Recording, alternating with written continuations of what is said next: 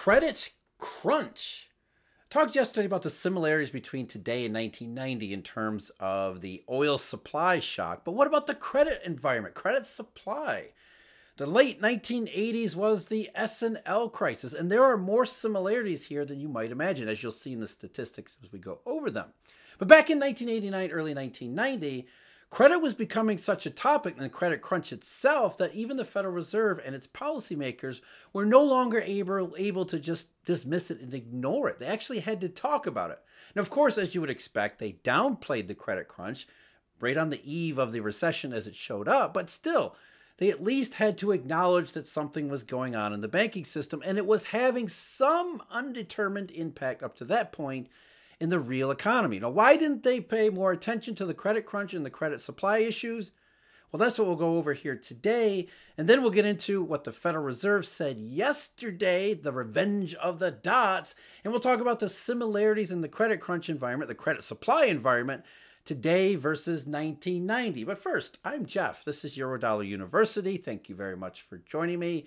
If you're interested, Eurodollar University, we have memberships available where we talk about the Eurodollar system, money theory, what it is, why it matters, global reserve currencies, what those are, why the Eurodollar is it, not really the dollar, and how it might not be working the way it's supposed to work. And how does it supposed to work? That's what we focus a lot of our attention on. Learning about the Eurodollar system way of doing global reserve currency money. That's what our memberships are for. And you can find out information about them at our website, eurodollar.university. So we're going to start out today going back to July of 1990, hot summer of 1990. Saddam Hussein, Iraq, Kuwait, all that stuff. But no, what was gaining a lot of attention at the FOMC meetings was S&Ls, although they didn't use that term very much. Instead, they did talk about credit crunch. In fact, the term credit crunch shows up in the July 1990 transcript 17 times, unusually, because by then it was becoming more and more of an issue. But was it just an annoyance, a nuisance, or was it something that they need to factor in terms of their forecast for recession, not recession, a recovery, just economic, no landing, as many of them surmised? And the discussion quickly turned to how they would even know. How do they even quantify? How do they predict and project the effect of restricted credit supply on the real economy? And this set off a pretty substantial discussion that might just surprise people that back then as well as even people today. We're going to start with a fellow by the name of Robert Perry, who was the president of the Federal Reserve branch in San Francisco. And he asked a question of Mike Prell. What he said was, on the basic assumption that a shift in credit supply conditions has occurred. Throughout the Green Book and the Blue Book, there was certainly discussion of these events. Could you give me some idea as to how important those conditions are in terms of the forecast? And Mike Prell sort of, you can tell he didn't want to answer it. Again, you don't hear the discussion when you're reading through the transcript, but you can get a sense, a feel of how the discussion is going. What Prell responded was, well, we don't have a quantification. It is woven into the forecast and, as I suggested, is not a big effect. And how it's woven into the forecast, that's what Robert Perry was really trying to get at. Okay, I see that it's not a big effect, but how do we know that's actually the case in reality? It's not a big effect in your models, so tell me a little bit more about how your models take into account a credit crunch and a restriction in credit supply, because we can see it happening. And Prell went a little bit further and he said, well, if this forecast were spit out by a model, then yes, I'd have a better basis. But of course, we are always adjusting for various surprises, and to isolate this one would be very difficult. Yeah, right.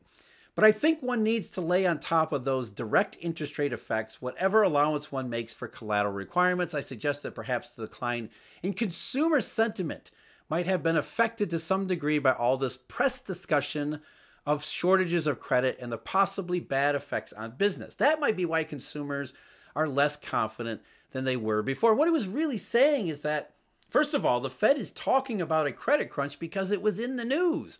The newspapers were talking about the nightly news reports back when those were things. They were talking about credit supply because it was showing up. And even the media could tell this was not going to go well. But the Fed said, we're not all that worried about the credit crunch nor the oil price shock that was going on at the same time because, well, we're not really sure. We see some impact on consumer confidence.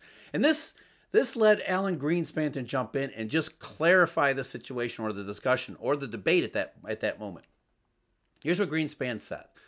Well, I think Bob being Bob Perry, the San Francisco Fed president, is saying that in a very structural sense, consumer confidence is an element in the model, and interest rates are an element in the model, but the credit crunch is not.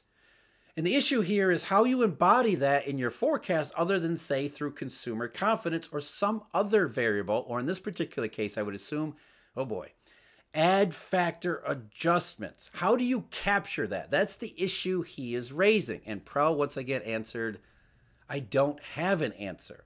I'd like to, but it's very hard because there are too many things going on at once. And the startling truth here is the Fed and its DSGE models do not take into account directly credit environment or really financial variables overall. They might tie credit supply to, as they were saying in this discussion, to perceptions in consumer sentiment or business sentiment. So you and I get a little bit more pessimistic when we realize we can't access credit in the same way. And that pessimism is how they actually try to incorporate the effect in their econometric models. They don't say the credit supply is being restricted, therefore it has a direct impact on the economy. They don't know. They simply assume that it might have some knock-on effects in some variable that they do capture and that they do measure. That's a whole lot of guesswork, and that's really what Bob Perry was getting at. It's like, wait a minute, we've got a credit crunch going on here, and you're telling me that we don't really take into account? But that's the truth. We don't take this directly into account. They try to measure impacts and second-order effects through other variables that they do. And this hasn't changed. It's one reason why the the global monetary crisis of 2008 and the great quote-unquote recession caught them so off guard because they don't model directly financial and credit impacts, which seems like a huge blind spot, especially when you look at the actual statistics. We look at the statistics here. We're going to use the Federal Reserve's H8 data on commercial banks. It's the same data we're going to use for our current year, 2022 and 2023. What's going on now. So apples to apples comparison here. And what you see is exactly what you would expect. You see credit supply becoming tight. And I'm going to show you this on a logarithmic scale because it makes the differences in trend much easier to see. In a logarithmic scale, we should see the trend going straight in a straight line because that's, a nonlinear growth. But essentially, in terms of bank credit, the first variable we show, overall bank credit, which includes lending as well as securities owned. So it's basically all the financial assets that banks invest in. What you see is bank credit started to really deviate around May and June of 1990, just before this discussion I highlighted took place. The reason bank credit was deviating was, if you look at the lending numbers, overall lending, that had started to fall off track back in late 1989. Again, credit was still growing, but it was growing at a much slower pace, which in this context means a slower pace than what the pace of credit expansion or economic expansion or any expansion before. A downturn in pace or a slower pace is actually a contraction. It doesn't need to be an absolute collapse. It doesn't even need to be a negative number. All it needs to be is growing at a substantially less pace and maintaining at a substantially less pace to become a tight credit environment or a credit crunch. It's exactly what you see in the lending data, and in particular, loans to commercial and industrial borrowers, a cyclical indication. Business loans that are usually used to invest productively. In late 1989, big time trend change. So the credit crunch and the credit supply environment really impacted the cyclical part, business credit. And still, the Federal Reserve didn't really take into account what was going on there. Instead, they were modeling consumer sentiment, maybe something about business sentiment, some economic statistics, but never really taking measure of how that credit crunch might impact the real economy, especially as it collided with, as I talked about yesterday, the sudden surge in oil prices that was just too much of a headwind. So you've got the credit crunch headwind and you've got the oil price headwind. And the result was in July of 1990, the NBER says the recessions began. And that was the same month when this discussion was taking place. And the Fed said, we don't see any impact from the credit crunch. In fact, they were very optimistic about the credit crunch not having an impact. And that's when the recession began. So let's talk about what Jay Powell did or what Jay Powell said yesterday the FOMC did with their dots and how that might play out in terms of the credit crunch we can see developing in the statistics. In fact, we see them developing in exactly the same way as 89 and 1990, except maybe a little bit more severe of a credit restriction nowadays than 30 years ago. And Powell did exactly what most people expected. The FOMC did what most people expected. They raised rates, or they didn't raise rates, they paused, but they raised the dots in particular for next year. And so a lot of focus has gone in on the dots. Does that mean higher for longer? What does that mean? And the way you interpret the dots is that when the dots were lower next year compared to this year, that was the FOMC forecasting recession and therefore expecting to lower rates as the recession developed. And now that they're not forecasting recession, now that they're thinking that the economy is just fine, resilient, strong consumer spending, strong labor market, low unemployment rate, all that stuff embedded in the raising of the GDP forecast for this year and next year, all of it. What they're saying is we don't see a recession risk, so there's no reason for the dots to go down next year. There's no reason for rates to go down at all. So more and more participants on the FOMC, those who provide their own individual dots, what they said was, we don't see a recession, so there's no reason to move rates down. That's what Powell said.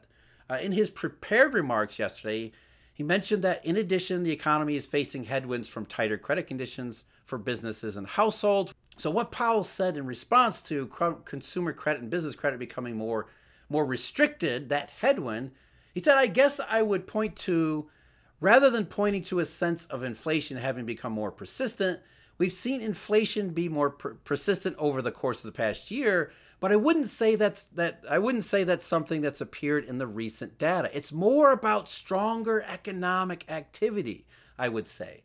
So if I had to attribute one thing, again, we're picking medians here and trying to attribute one explanation, but I think broadly stronger economic activity means we have to do more with rates, and that's what that meaning is telling you. So in the context of the dots, the strong economy that they see is we don't need rate cuts next year. And so there's fewer rate cuts, fewer participants thinking recession, fewer participants saying lower rates next year.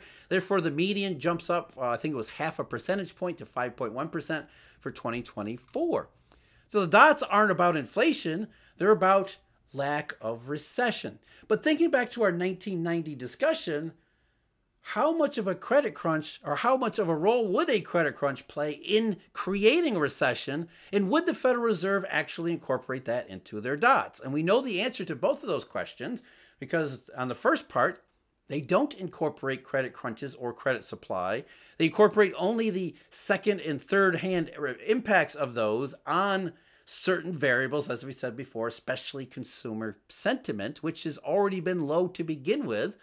So they're writing that one off because consumer sentiment in the U.S. has been low since the middle of last year, and it hasn't produced a recession so far. They've concluded that, at least we can reasonably speculate they've concluded that the credit crunch won't be a problem because consumer sentiment is already in the toilet and it has never really come out. So there won't be any impact according to their models. And their models are telling them no recession. But what do the statistics actually say?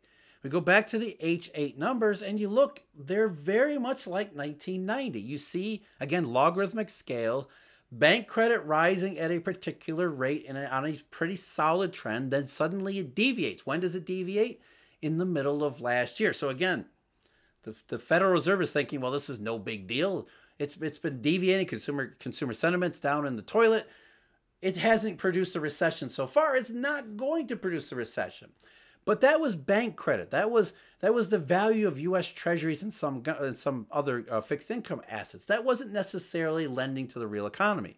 When you look at the lending statistics, overall lending, what you see is that one begins to deviate earlier this year.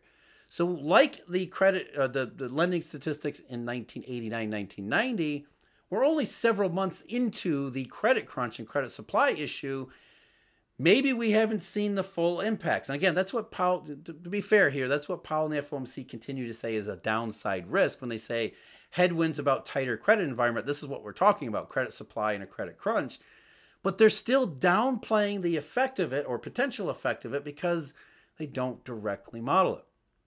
And a big one again, just like 1989, 1990, lending to commercial and industrial borrowers. That's a big one.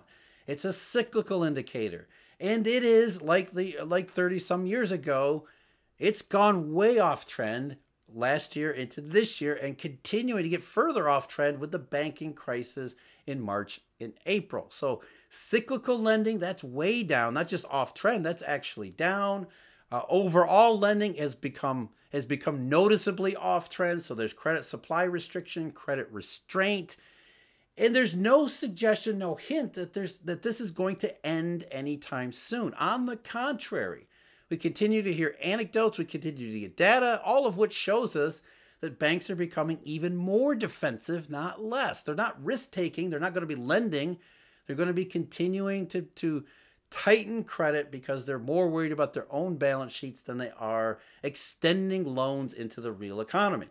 And unlike the Federal Reserve, it's not that difficult for us to imagine the credit crunch is going to create an enormous problem for the real economy on top of oil prices that are resurgent. So again, we have the similarities to 1990. But the